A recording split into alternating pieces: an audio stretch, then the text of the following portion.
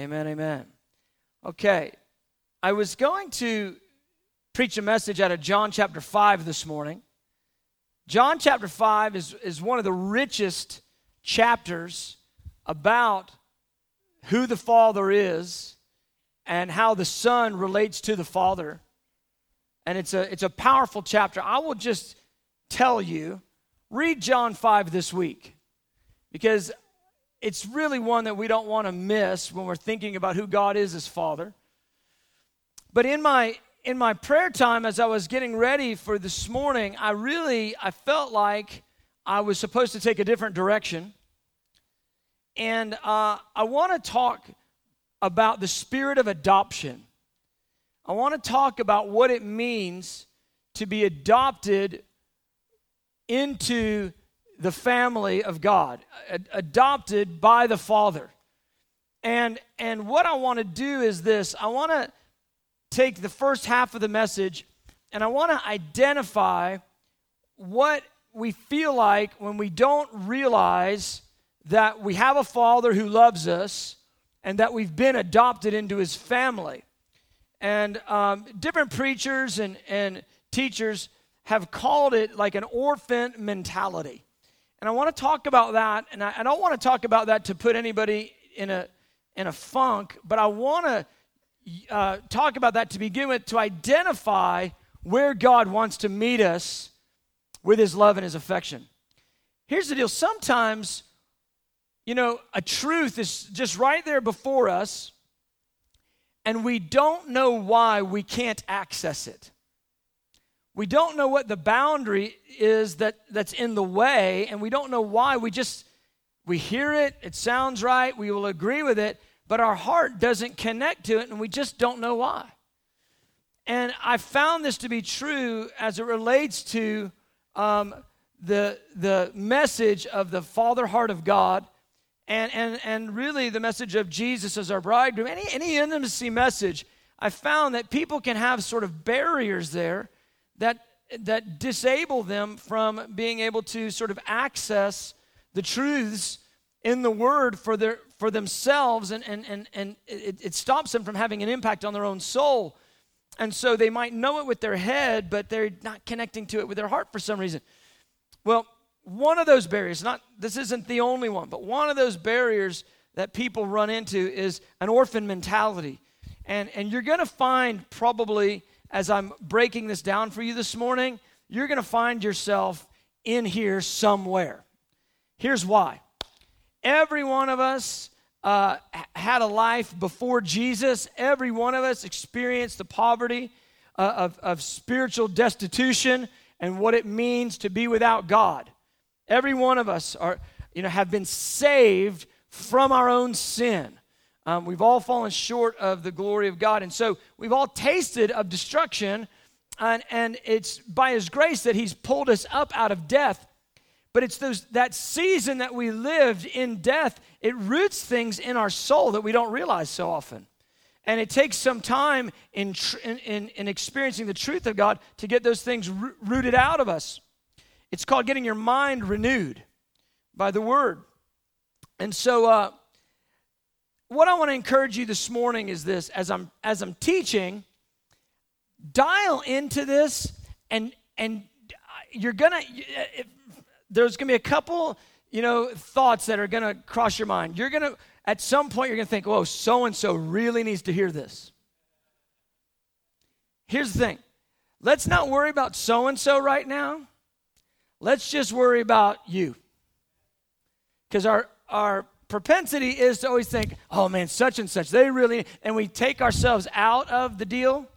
And the thing I would just really encourage you, even if you've heard this message 25 times, just be present right now and allow the Lord to speak to your own heart. That's a surefire way that the Holy Spirit can minister to you if you'll just go ahead and say, "You know what? I probably need some of this." So just step on in.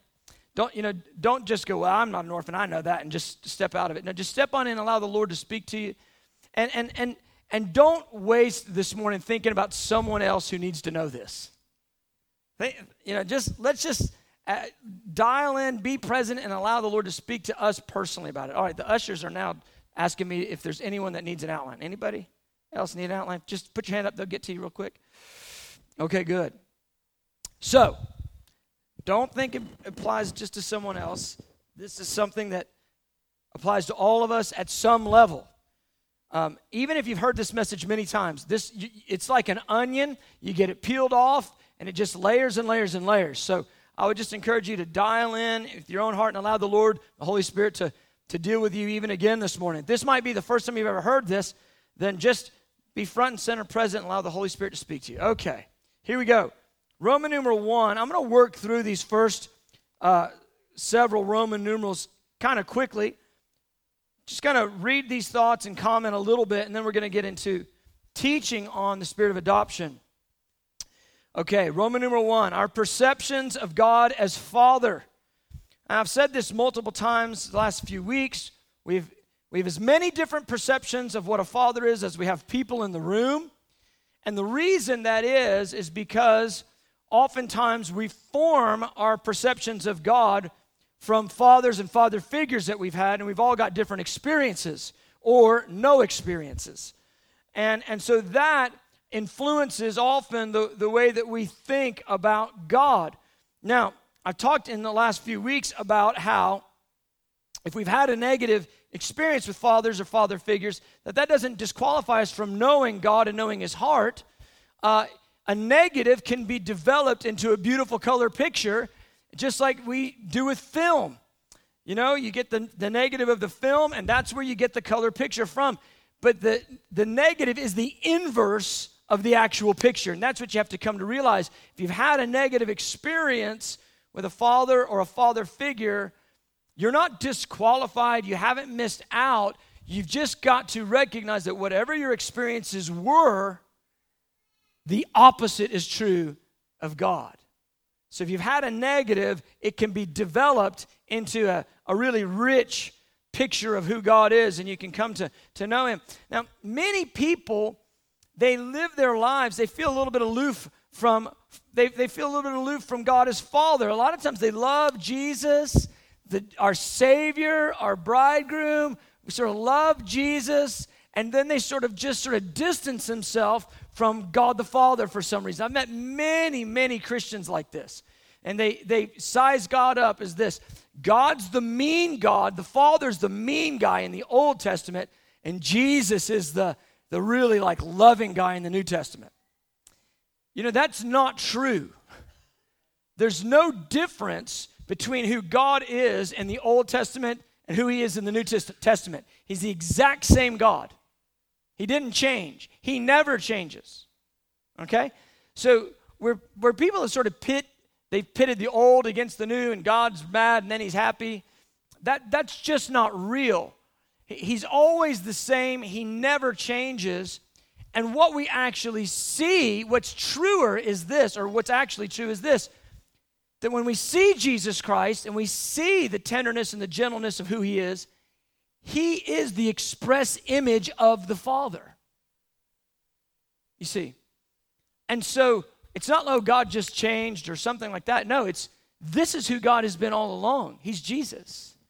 Jesus is the glory of the Father, the express image of the glory of the Father. And so people can feel really connected to Jesus, really aloof from the Father, but mostly that's because they've had poor and challenging relationships with earthly fathers and father figures. So D there in your notes, what happens is this: when we project those negative experiences upon God, we don't allow the negative to turn into a positive for us. Our image of God as Father, it becomes perverted and distorted, and we have real difficulty accepting His unconditional love. And so that's that boundary, that barrier. Like, you could know it with your head, but for some reason it's just not connecting in your heart.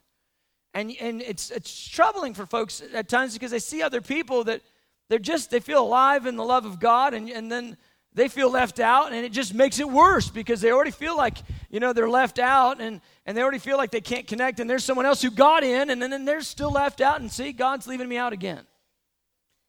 And that's just not the truth. A lot of times it's barriers in our own soul that need to be understood, they need to be overcome, and the Father wants to bring you to revelation. He wants to knock those barriers down, but you've got to be willing.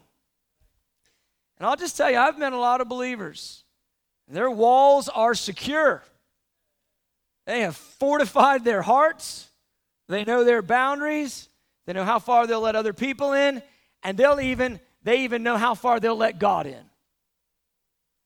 And they'll tell me sometimes, well, I know I got this issue, and I know I got to talk to God about it, but I'm not going to talk to him about it right now. Well, when are you going to talk to him about it? I don't know. But he can talk to me about anything he wants, but not that. And so they box their heart in, and they push God out. Now they want, in their heart of hearts, they want real intimacy.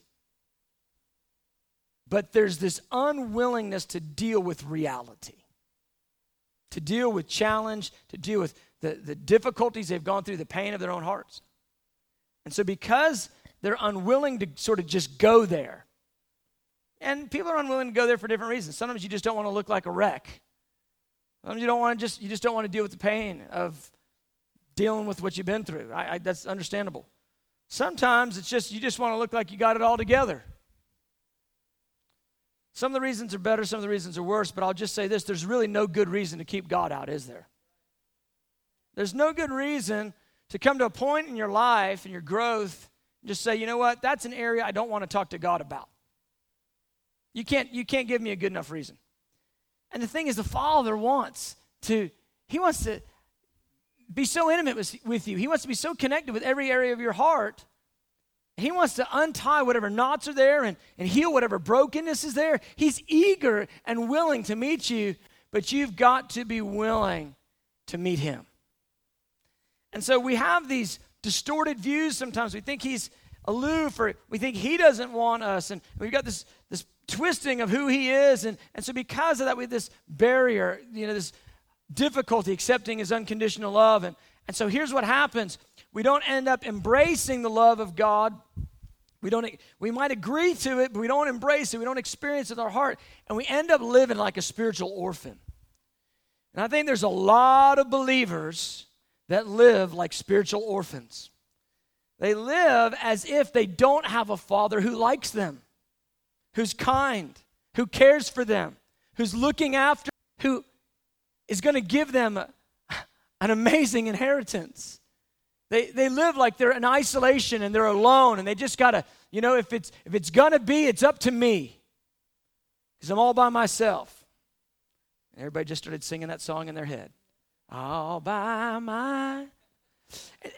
Anyway, that's just no way to live, guys.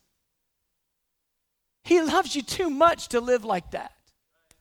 He loves you too much to live isolated in your own heart. He loves you too much to live outside of just the richness of what it means to be in relationship with God, to be part of the family of God. It's the promises are too good for you to live without them. And so I want to encourage you again, just allow the Lord to speak to your heart. As I go through these issues about the orphan mentality and identifying it, just allow the Lord to just put his finger on your heart and identify some of it. And you know what? As you allow him to identify it, let's just decide right now that you're going to engage with the Holy Spirit and let him to begin to heal that area. All right. 3 people are going to do that's good. Now, I believe you will. I believe that you don't want to live like that if that's what you're feeling in your heart. You don't want to live isolated and like an orphan and alone. I believe you want the love of God, and so let's go for it together. All right, let me just lay this out for you. Roman numeral 2. How do we identify the orphan mentality? So I believe this. I believe virtually on this side, every believer has a degree of this working in them. Now, some it's a lot more, some it's a lot less. and the more aware of the richness of God's love experience that we know, the less this is going to impact people. But I know people that have really gotten tons of healing and they're alive and love, and then, it'll be a bad week and they just go back to some of these old tendencies. And so it's just in degrees in our heart. But here's how it looks like. A person with an orphan mentality, they find a great difficulty experiencing, receiving acceptance and love and encouragement from God and from others. It's one of those deals where it's not just God that you feel the boundary with. You can feel the boundary with other people. And what happens is this: acceptance and affirmation, encouragement, it sort of just bounces off you. It doesn't feel real. Because you know you, and they don't know you, and you know how wrecked you are really, and so they really couldn't be encouraging you. That's kind of the way you end up doing it in your mind. And so what ends up happening is this: that encouragement tends to be drowned out in fear of failure. You hear the person go, "Hey, that was awesome," or, "I just see such good things in you," or "There's you're a blessing in this way and that," and you just kind of write it off because you know that really who you are in the core is someone who's just going to mess it up anyway. You're just not that good, and you're really the sum of your mistakes rather than the sum of God's grace. And so someone who's living in that, they have a difficult time when they feel like they failed someone or when they believe others have failed them. See, what happens is this: that's not wounded in this area, they can fail, they can get up and try again. And the failure may be a bummer for a minute or something, but they'll keep going. They'll keep trying. They'll keep sticking it in there. But someone who's dealing with an orphan mentality, when they fail, it's like the end of the world. I failed again, and I'm bad, and I always do things wrong, and they just mistreat themselves in a major way when they fail. They just have a real difficult time believing that they'll ever produce anything good, anything positive. And it's also the same when others fail them. And a person with an orphan mentality, they're stuck because when someone doesn't keep their word, when someone doesn't perform the way they expected, man, it's like, you just broke my trust forever. And people that have an orphan mentality, they will cut people off in relationship like that. It's over. They speak in ultimatums. If you don't do this, you don't get this right, it's over between you and I. And you're like, well, gosh, like a month ago, I thought we kind of loved each other. It's over? Yeah, you made that mistake. It's over. And it's just, there's this harsh way that they deal with failure, their own and others. And the reason why, what motivates that, is they've been hurt. They've been done wrong. They've had people break their trust. And so because people have broken their trust in the past, I'm just not doing that again. I just can't do that. I won't.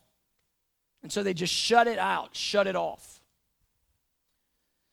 So there's this challenge when difficulty comes in relationship. D, people with an orphan mentality, they live focused on the immediate and how they can gratify their desires as soon as possible. They don't believe in a promised inheritance. They don't believe in a good father who's looking out for them, who's going to give them. And so because they don't believe they've got an inheritance, they have a mentality of, I've got to get all I can get right now. I need to look out for me and get mine. Does that sound like America? This is like one of the pervading mentalities in corporate America. Dog eat dog all the way to the top, and when you get to the top, you keep everybody else down. Go sometime to one of our orphanages overseas that we connect to, in Haiti or India, or go to our guys in Kenya or Uganda, and watch how 50 orphans who do not have parents, how they interact with one another. And it's like this little microcosm of that dog-eat-dog thing. If there's a gift, everybody better get one, or it's just going to be a free-for-all of fight, to who can get it for themselves.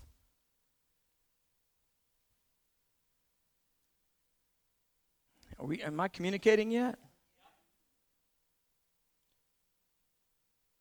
So they don't believe they have an inheritance, so they live for right now. They live for the present, get all I can. And here's what you see. Somebody with an orphan mentality, a lot of times they just blow their life up on drugs and alcohol and sexual perversion.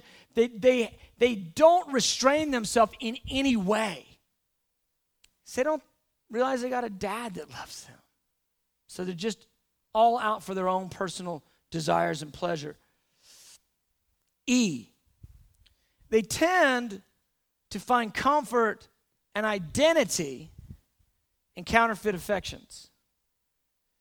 See, someone who's affirmed in the Father's love, they find their identity in the Father. I know whose I am, and I know where I came from. That's what Jesus said. I know whose I am, and I know where I came from, and I know where I'm going. That's a son. I know where I came from, who I belong to, and where I'm going. A son, that's confidence. Like we talked about last week. That's confidence in love. That's confidence in the Father.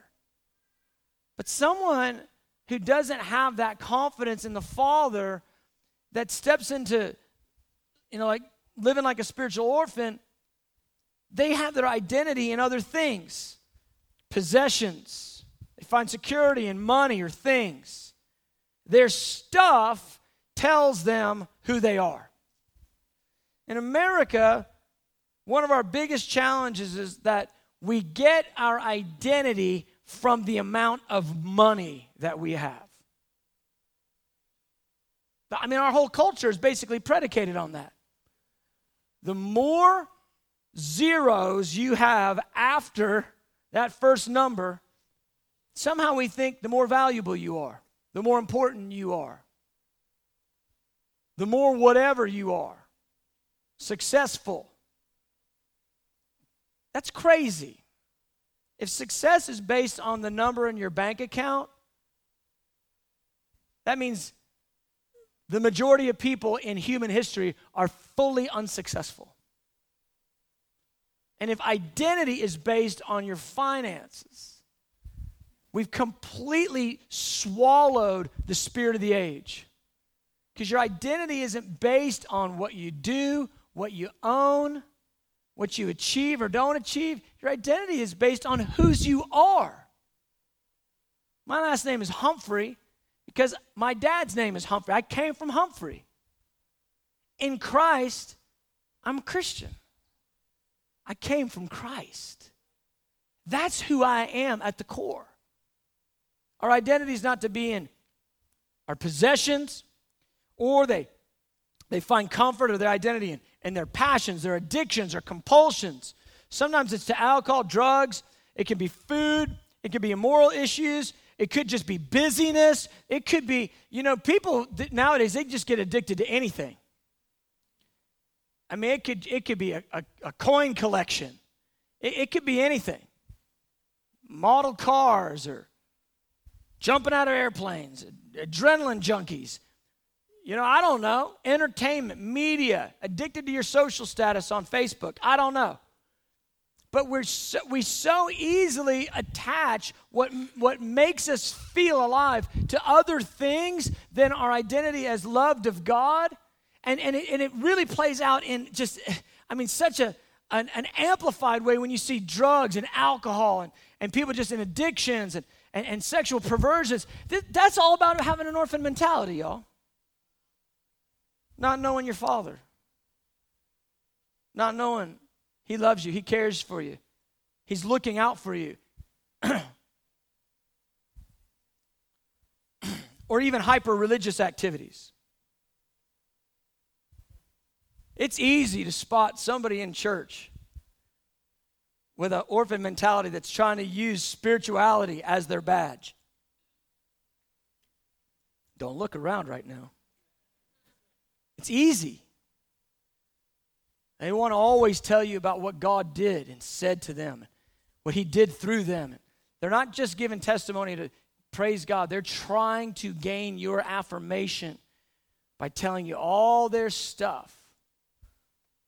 Sometimes that's okay to, it's okay to testify and tell the thing, but there's people that just get busy in the church and it just gets this hyper place of trying to prove that they are close to God. And you know what?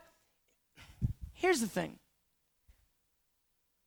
I don't have to, the people that I'm close to, I don't have to go advertise it. You'll know it.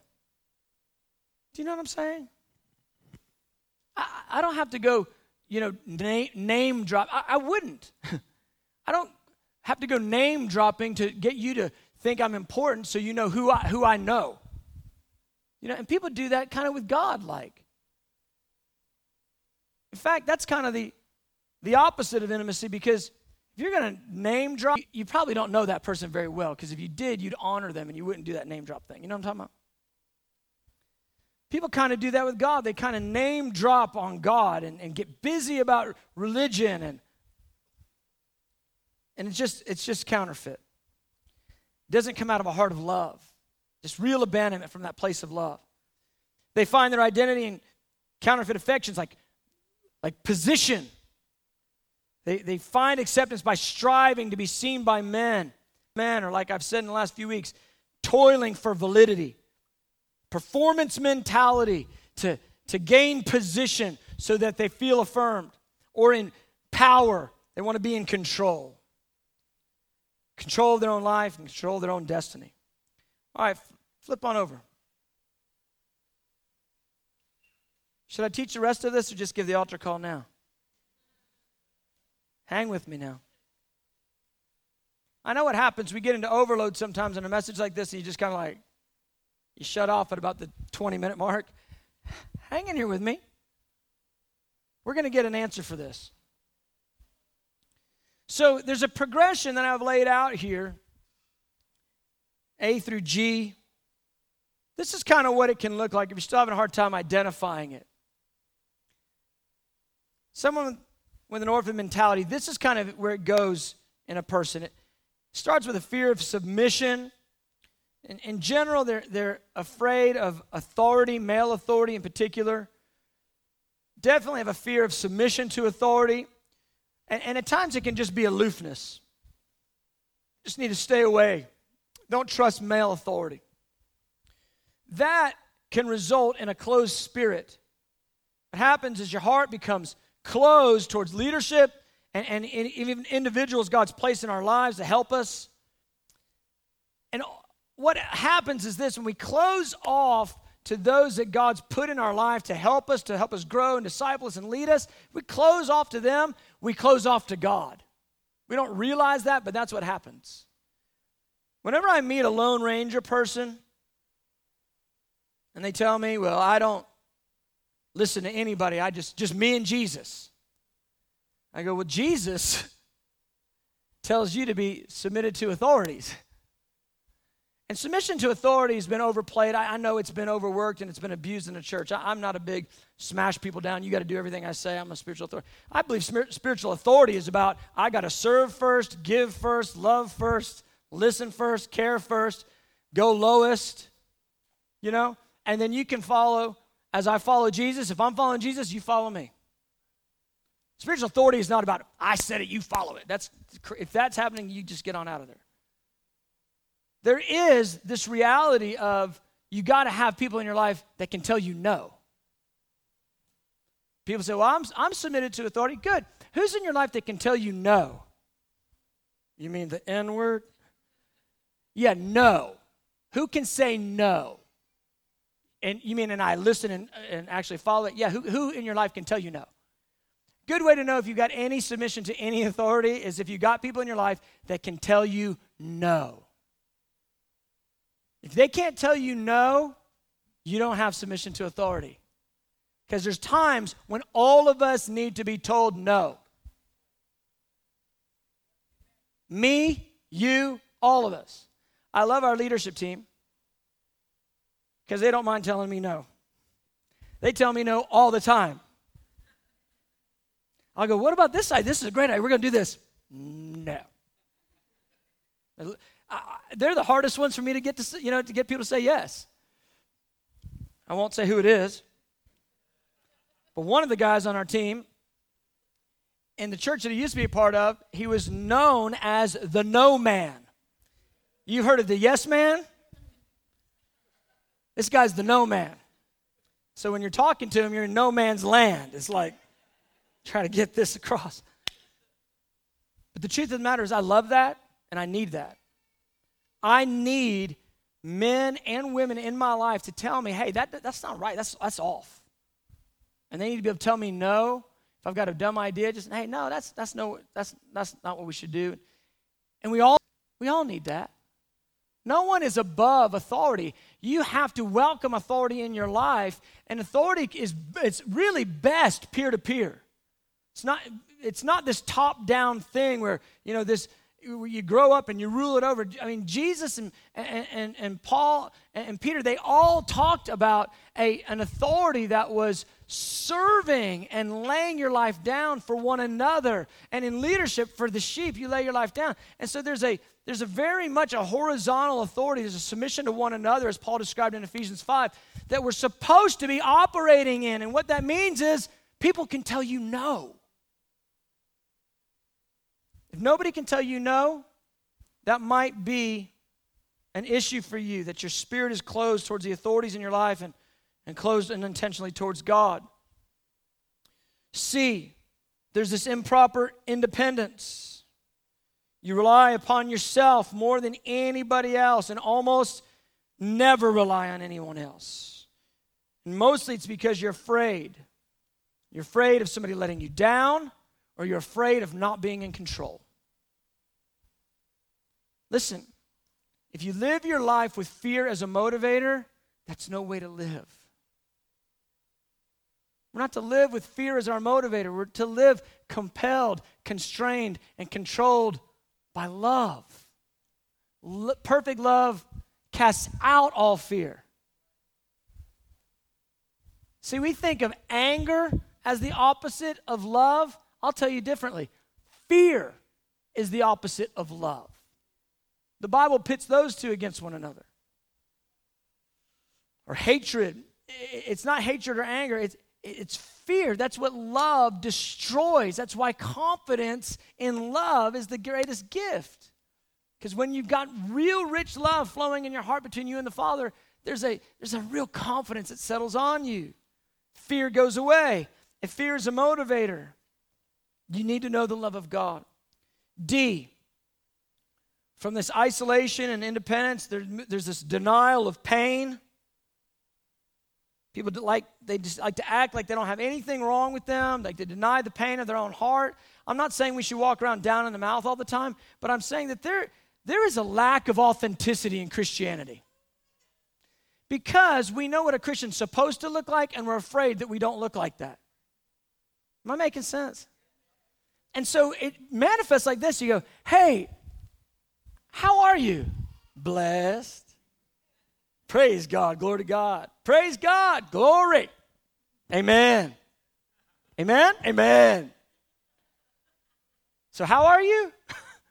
Glory. It's like we have this whole Christianese, this whole veneer. Now, when somebody goes, hey, how you doing? They're not necessarily asking for the treatise of your last 72 hours. But there is that authentic thing where somebody goes, hey, you all right? And you know that propensity in the heart to just try to act like it's okay when it's not okay. And, I've tried to just make it a practice that people ask me, man, how you doing? If they're really asking, they're just asking a real checkup kind of question, I just kind of go, yeah, I'm a little tired, man. I've been, kind of going through it. Or if it's going good, I go, man, I'm so happy. Things are so good. I love God so much.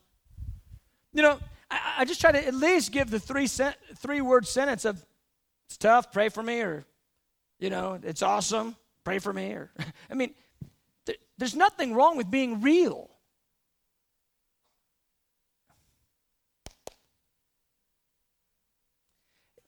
Guys, we got to get real now, right? We can't just live fake and it's all a production. And Christianity isn't a big production meeting. Christianity is a real relationship with a real man, with real people who are really weak, who really need grace. I don't care how awesome the preacher guy is, the guy that's on TV, the multi-million-dollar whatever. He needs grace, man. That guy has got issues. He needs grace. And in the grace of God, perhaps he's really grown and he's got authority over those challenging areas that everybody deals with. Hopefully that's what's happening in maturity in Christ. But man, there's nobody that's above needing Jesus and needing grace. Everybody goes through it. Everybody has challenges and difficulties. You're not lesser than if you're going through it. And you got to have some people in your life that you can just tell them, hey, I'm going through it. Some people, though, they're so isolated and they're living in such denial, they won't ever tell the truth. They just don't tell the truth about what's going on with them. And what happens is this, that for years and years and years, it builds up, the mess builds up, the pressure builds up, and boom, things start popping or they start melting, and life just disintegrates around them because they haven't been real. I'm not mad at you if you're not real, but man, it's no way to live. Faking it behind your facade is no way to live. You weren't made to live that way. You were made to live authentically from the heart, alive in the love of God. You're made to live as a person that needs grace and just being honest about it. That's normal. That's redemption. That's beauty. We don't have to hide anymore. We don't have to have a pose or a face that we put on around the church, and then we're different around our family, and then we're different around our job. Just be the same guy or girl. That's what he's calling us to be, is live from the heart, alive in love. See, you can't get there unless you know the Father loves you and your heart's alive in love. So from there, denying pain, isolated, closed off, you control. Control all your relationships with anger or passivity or isolation. Some people, it's like walking on eggshells. And they explode anytime something doesn't go their way. They're controlling the relationship through anger. Some people, they're just passive. They just don't say anything. They never share anything. They never offer anything. They just kind of pull back. Same thing. They're controlling. It's just in an opposite way. Some people just alone. They just isolated themselves, so they live alone, and then that way they can keep everything in control the way they like. From there, there's superficiality that permeates their lives with relationships, fear opening up. We don't want to be hurt. We don't want people to see us. Many people may know us, but nobody really knows us. Sometimes the most out there, like buoyant, happy, slappy person is the person that's most in control. Because everybody knows their exterior, but almost nobody knows what's really going on in there. Do you know what I'm talking about? And when I used to minister to teenagers, it was always that class clown kid. You know what I'm talking about? The kid that was always acting crazy in class, making fun of the teacher, making fun of other kids, always in trouble, acting like he didn't have a care in the world. And then I would find this. I would investigate. And I'd go beneath the surface about 2 levels, and I'd find out he had a broken home, had an alcoholic parent, had an abuse history. What was he doing with all that facade? He was controlling his relationships, keeping everything on the surface. Finally, just end up alone. Alone and isolated, even around friends and family. You end up living like a spiritual orphan without a home or a family. You live estranged from the love of the Father and without revelation of having an inheritance. Okay. Here's what I want to tell you. Look, I'm not pointing this out to accuse you, to condemn you. Everybody's got these tendencies at a certain level. My point in pointing this out is so you can identify And now so we can get into the richness of understanding what God's thoughts and his plans are for us and his desire is for us, so we don't live this way. So we move out of an orphan mentality and we move into the love of God, and knowing the love of God that really brings us into richness. And here's the thing, Americans want, a lot of Americans, maybe not you guys, but a lot of Americans want a message that's going to just tell them that everything's going to be okay. It's all going to get better. It's all going to be okay. American Christianity loves the message that it's harvest time or that it's springtime. We don't like summer or winter. We don't like it's hot, you're going to sweat, and you're going to sweat, and it's going to be hot. Like, we don't like that. And we don't like everything's going to die, and it's going to be cold. And it's going to freeze because it's so dead. But here's what we always want. It's new growth or it's harvest. You can't do new growth and harvest. You can't do springtime and harvest only. If you listen to American pulpits, you'd think we are always in springtime or we are always in harvest. We aren't. Sometimes we're in summer. Sometimes it's a grind. Sometimes it's faithfulness because he's worthy and you don't feel it for months, and that's just how it is, guys. And sometimes it's winter and everything's dead and it's cold and the ground is hard and you just got to hang on until it starts getting warm again. Sometimes this is how it is. We're so, addicted to the messages that make us feel so good. You know what, though? That's not reality. It's like we're walking around with an epidural stuck in our back, and we don't even know what reality is. It's like we're completely disassociated from what real life is. Nothing against epidurals. Use them. If I was a woman, I'd be using an epidural. All right. My point is, we don't want to live our lives disassociated and disconnected. I want to taste it all. I want to taste the good and the bad, and in the bad, I want to know he loves me. And in the good, I want to know he loves me. And when it's hard, I want to know he loves me. And when it's smooth, I want to know he loves me. And I don't want to assume that when it's smooth and when it's rough, that he loves me more when it's smooth than he does when it's rough. That's not real. He loves you the same in every season. Seasons are normal. I want to know the love of God, and I want to experience this life. Don't you want to experience it? Sweet and bitter? I mean, nobody's signing up for the bitter line. Like if I did an altar call for more bitter experiences, nobody's asking for that. But I would think something was odd if all we ever got was cotton candy. Here's the deal. Romans 8. Understanding the spirit of adoption. See, when we live as an orphan, we're so protected, we're isolated, we don't engage with reality. Let's get to what reality is supposed to be. Verse 15, Romans 8.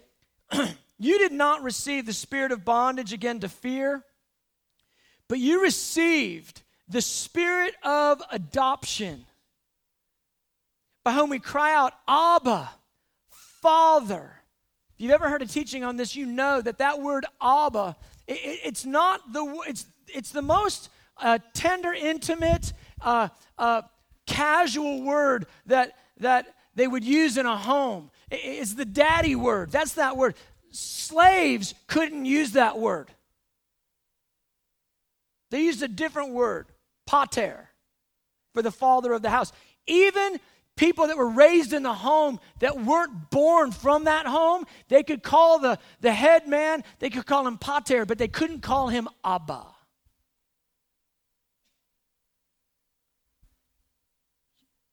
God says, call me Abba. Call me Abba. Here in my house. The Spirit bears witness with our spirit. The Spirit himself bears children of God. And if children, then heirs, heirs of God, and joint heirs with Christ, if indeed we suffer with him. That's talking about the seasons that we go through. It's talking about drinking down life, the sweet and the bitter, that we may also be glorified together. Do you see it? The suffering of the summer, glorified together the harvest of the fall. He says this is real life in God, experiencing all of it. Now look at this. Let's just look at the notes here. I'm on the top of page 3, letter A, under Roman numeral 4. Sometimes we have a hard time translating adoption, spirit of adoption. Somehow we think that means something like a second-class citizen. We think it means like stepchild. God the adoptive father is not God the stepfather. You know, we've got like, and there are wonderful step-parents in the world for sure. It's not a knock. But we've got a lot of like media stories and, you know, like Cinderella, like wicked step-parents. And so in our mind, we can sort of put God in this sort of stepfather role. He's not an adoptive father, he's a stepfather. And you know, stepfathers, they don't choose their children. They choose their wives, and they just have to put up with the kids. Now, good stepfathers don't. They should just love those kids like their own. They should adopt them. They should. But God's not a stepfather. God chooses the kid. He chose you. What's amazing about being a father is this. I didn't get to choose my kids. My natural children, God chose who they were going to be for me. But adoptive parents, they get to choose. Here's my point. There's something, I don't want to pit one against another, but there's something wonderful about being adopted. Because inherent in your adoption is the truth that you are chosen. God's not putting up with you like a stepfather. It's not one of those deals where God just has to love you because he's love and he just has. No, he chose you to love you. The Father chose you to love you. You're adopted. So the spirit of adoption is the Holy Spirit in our heart testifying to us, the child. This is what he testifies. You're the same as the natural child. That's what the spirit of adoption is saying to us. You're the same as the natural child. In fact, this passage goes on to explain this very point. You're just as much God's son as Jesus is God's son. You're just as much God's child, God's daughter, as Jesus is God's son. You're just as much of the Father as Jesus is. Not in the begotten sense, but in the sonship sense. Am I making sense? You're not second class. Sometimes we think that God loves us like, you know, we love a puppy. I mean, we love him, but he's still our dog. He still sleeps in the cage. And God loves us and feeds us and puts us in his cage. You know what I mean? Like, no, he loves you like a son, like a daughter. You're his. You're his just as much as Jesus is his. You're his. You're not alone. You're not by yourself. He says you're joint heirs. This is fascinating. This is incredible. This is shocking. This will offend you probably because we think of ourselves so estranged, and then we come into the kingdom and we're so aware of our brokenness. But he says something crazy about us that's so wonderful. He says you're a joint heir. What does that mean? It means the Father gives you the same inheritance that he gives his firstborn. The adopted kid gets the same inheritance as the firstborn kid. Now, in Hebrew culture, the firstborn would get double inheritance, and then the rest would be spread throughout the siblings of the family. Firstborn inheritance means he gets double what everyone else gets. But what's fascinating is this. When you look at the scriptures, you find this, that Jesus actually shares with us his inheritance. We're joint heirs with Christ. Revelation 2 and Revelation 3 tell us we will rule the nations with him. I like to emphasize that he's coming back to rule the nations and he's worthy of it. He's the only one worthy. But we, the Bible says, who overcome will sit on the throne with him and rule. That's a big throne with a lot of seats. It's like a multi-billion person stadium throne. The point is we share in his leadership. We share with him in it. We rule with him. We receive the promise that the Father gave Jesus that he'll rule the nations. We receive that same promise.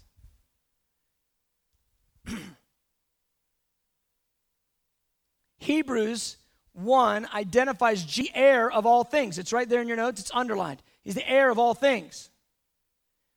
Revelation 21 verse 7 says, whoever overcomes will inherit all things.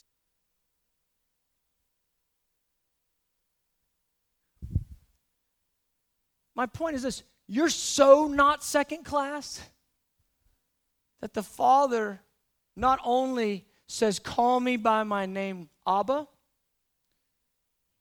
He says, I'm going to give you the same inheritance that I give my son. You're so much a part of me and a part of my family, you get all things too. And man, that passage in Revelation 21 is so powerful because it says the Father himself will wipe away every tear from every eye.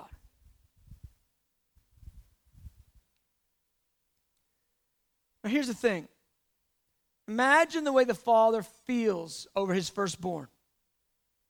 Imagine how he feels about Jesus. Perfect Jesus, fully abandoned to God Jesus. Imagine the joy, the delight in the heart of the Father. Here's the huge truth. Whatever you imagine the Father feels about Jesus, the absolute truth is he feels the exact same for you. This is a truth we've got to meditate on so it can transform how we think and live. I'm going to prove it to you right here in the verses. Isaiah 42, he says, behold, my servant, whom I uphold, my elect one, in whom my soul delights. I've put my spirit upon him.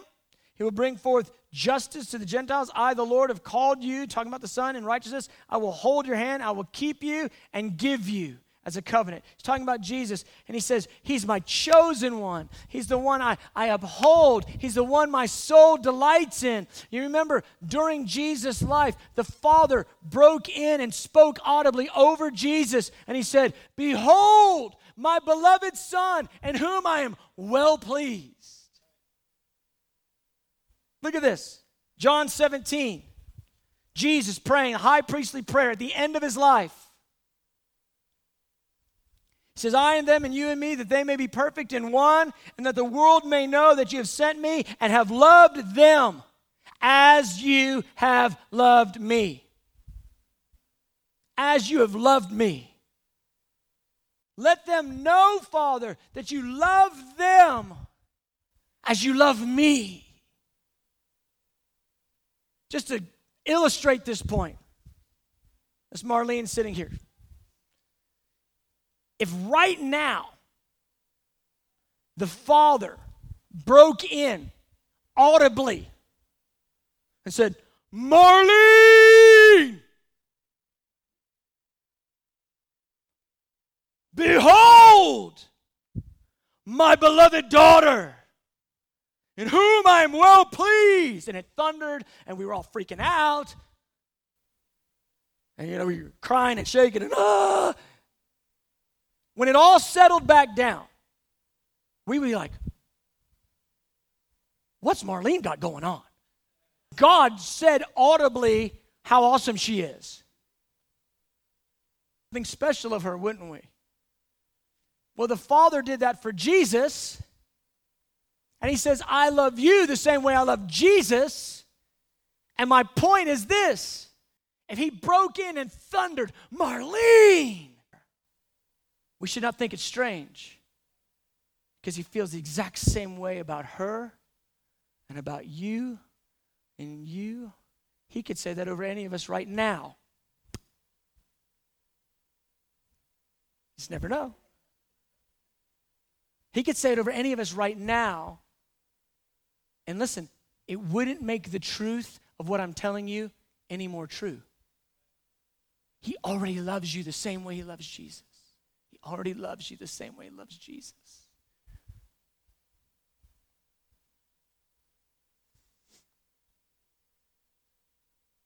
Last thoughts. Worship team can come on. Page 4. How do you overcome that orphan mentality? Are we going to do an altar call and just cast it out of everybody right now? No, we're not. Here's why. You can't cast out a mentality.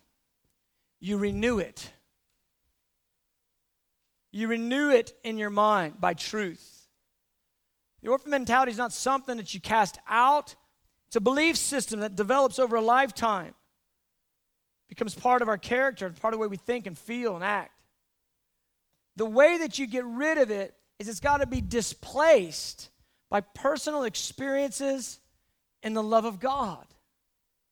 Experiencing the truth of what he says in the Word and in prayer and having it touch and penetrate your own heart. And this is where the rubber meets the road. Those places that we build up, we don't want God to get in on. As long as you hold that up, you'll carry that orphan mentality. But if you let the walls down and you just hold like John 17 in front of you and just say, tell me the truth of this, Father. Make it real to me. He is so ready to encounter you and meet you in that place. And here's the thing, not just once. He'll meet you over and over and over again until you believe it. For more than a decade, one of my main prayers to the Father has been, would you just tell me how much you love me till I believe it?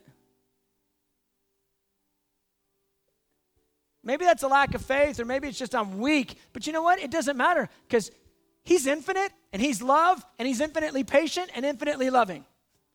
So he doesn't mind telling me as much as I need it.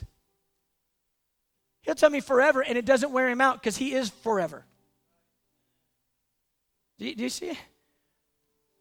So I'd say, God, tell me again. I need to know your love again. Make it real again.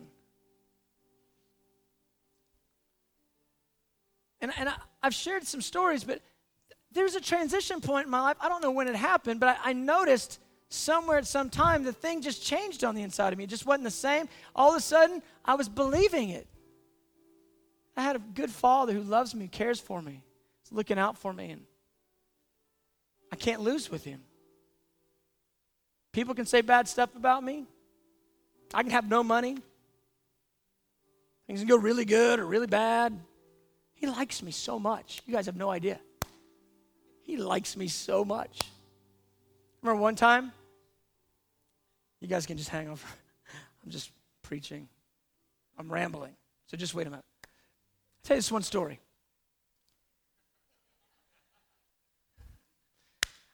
I'm in this counseling meeting, and I'm doing a bad job. Which, sometimes it's just not on you to counsel. And I feel like it anyway.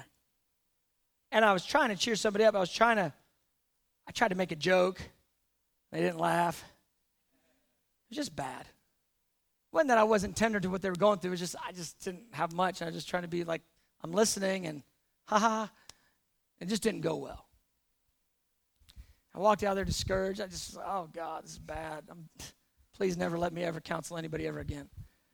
And I sit down at my computer, and there's an email waiting for me. And it's sent 15 minutes earlier when I was in the counseling meeting. And it's from a sister in prayer, and she's in prayer, and she says, I'm in prayer right now, and the Lord is on me hard. He wants me to tell you something. This is weird, I know, but he wants me to tell you he likes your joke. Even when no one else is laughing, he likes them. I was like, that's crazy. Because I thought I'd really just messed it up. God goes, you're not messing it up, dude. I like you. You can't lose with me. For you. Guys, if we could just get how much he likes us, it will change in you. It will shift in your heart. You'll live so, you can start playing now. You'll live so alive in that place, so confident in that place. That orphan mentality just gets displaced over time. It's over time. It's not about an altar call and getting a hand laid on your head or even a power encounter. One power encounter doesn't do it for you. I explained it this way to a guy this week. I said, in my marriage, I don't live, with one nice day with my wife, our wedding day, and just only in the reality of that day. And I live by my vows that I made on that day, but we've had so many nice days ever since then. And every time I have a wonderful time with her, it just, it makes my heart come alive more, And that's how it is with God. The more we engage with him, the more we experience his love, our hearts continue to shift and change and come alive more and more and more and more. It just takes time. Make it your hobby. Make it your hobby to get into these verses and allow the Lord to love on you. He wants to love on you and shift the way you think and feel. Amen, amen. All right, let's just stand.